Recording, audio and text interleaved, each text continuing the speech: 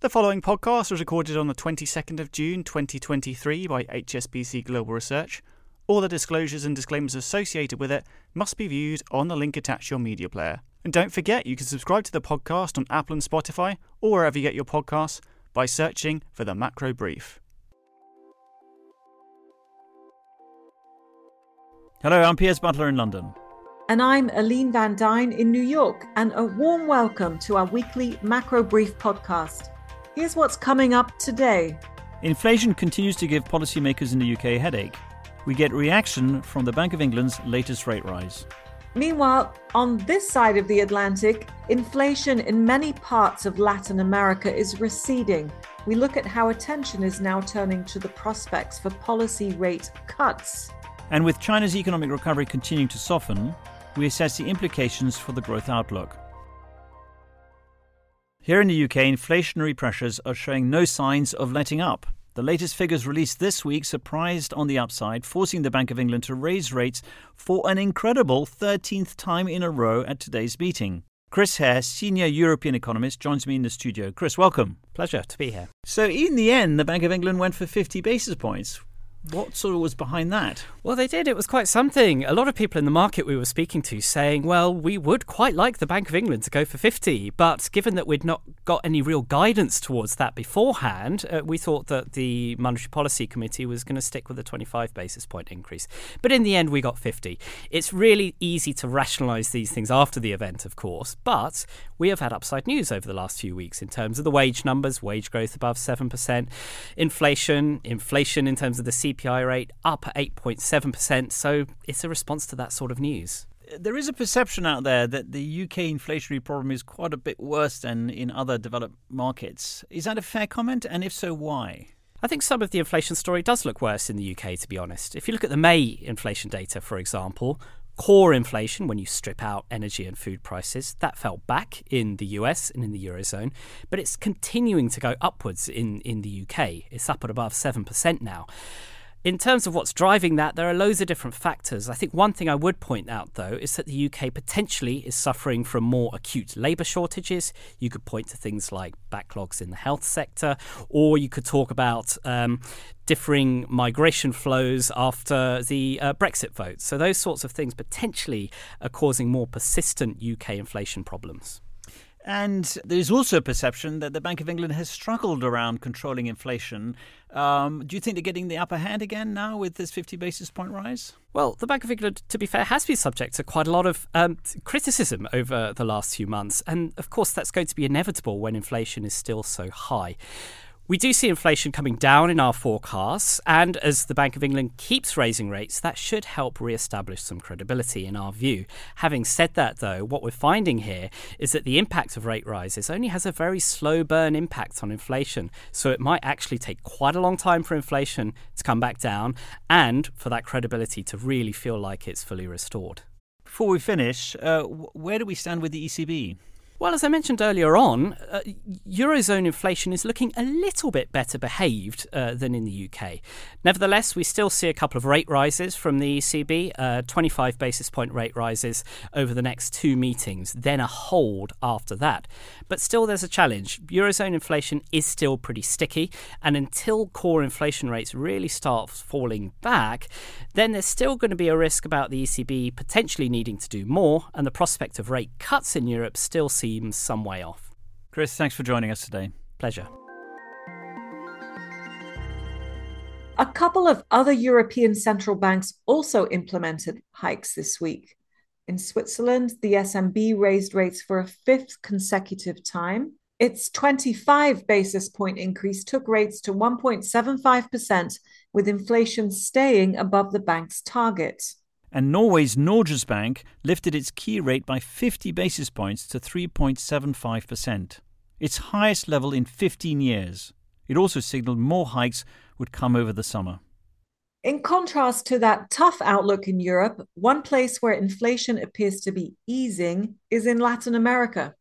The latest figures show lower inflation across much of the region, prompting a shift in focus to the timing of rate cuts. I'm joined from Buenos Aires by Jorge Morgenstern, senior economist for Latin America. So, Jorge, what are the main drivers of this trend in Latin America? Well, inflation is coming down both in annual and monthly terms. First, it was a decline in energy prices. Later, in some countries at least, we've had lower food inflation. And now, across the region, we are seeing lower core inflation, more sticky. It's not coming down as fast, but it's coming down nonetheless. Is this also partly due to central bank policy responses, in the last few years while inflation was high? Or how does this connect to the policy picture? Yes, of course. If you remember, Latin American central banks were amongst the first to hike rates starting in 2021. So the tightening cycle is very mature now. In fact, all central banks have stopped hiking rates by now, we think.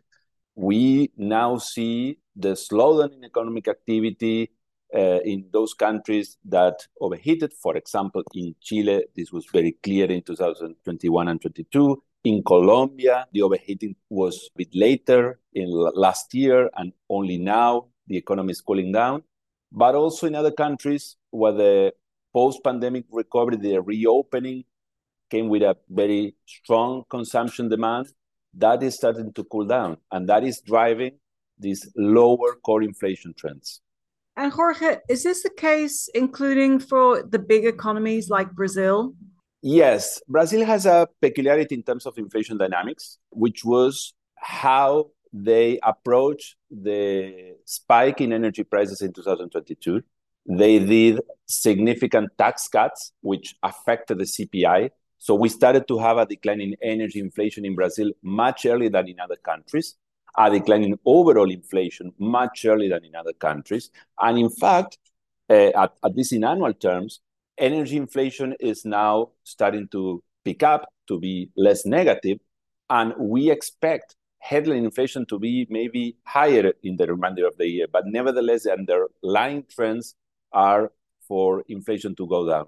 In the case of Mexico, the trend has been, as I described for other economies, very sticky core prices, which imply that the central bank had to hike rates maybe for longer than what they initially expected, but now starting to decline. And we think that with the central bank on hold and starting to consider whether to cut rates at some point in the second half of the year. Interesting, Jorge. Now, of course, there's one big outlier, which is Argentina. Just quickly tell us what's going on there. Well, initially in Argentina, we've had some of the similar trends of the rest of the country and the world, with energy inflation spiking in 2022. But now, clearly, the dynamic has taken its own course. And that suggests that this is not an issue with food inflation or energy prices. This relates to the underlying macroeconomy.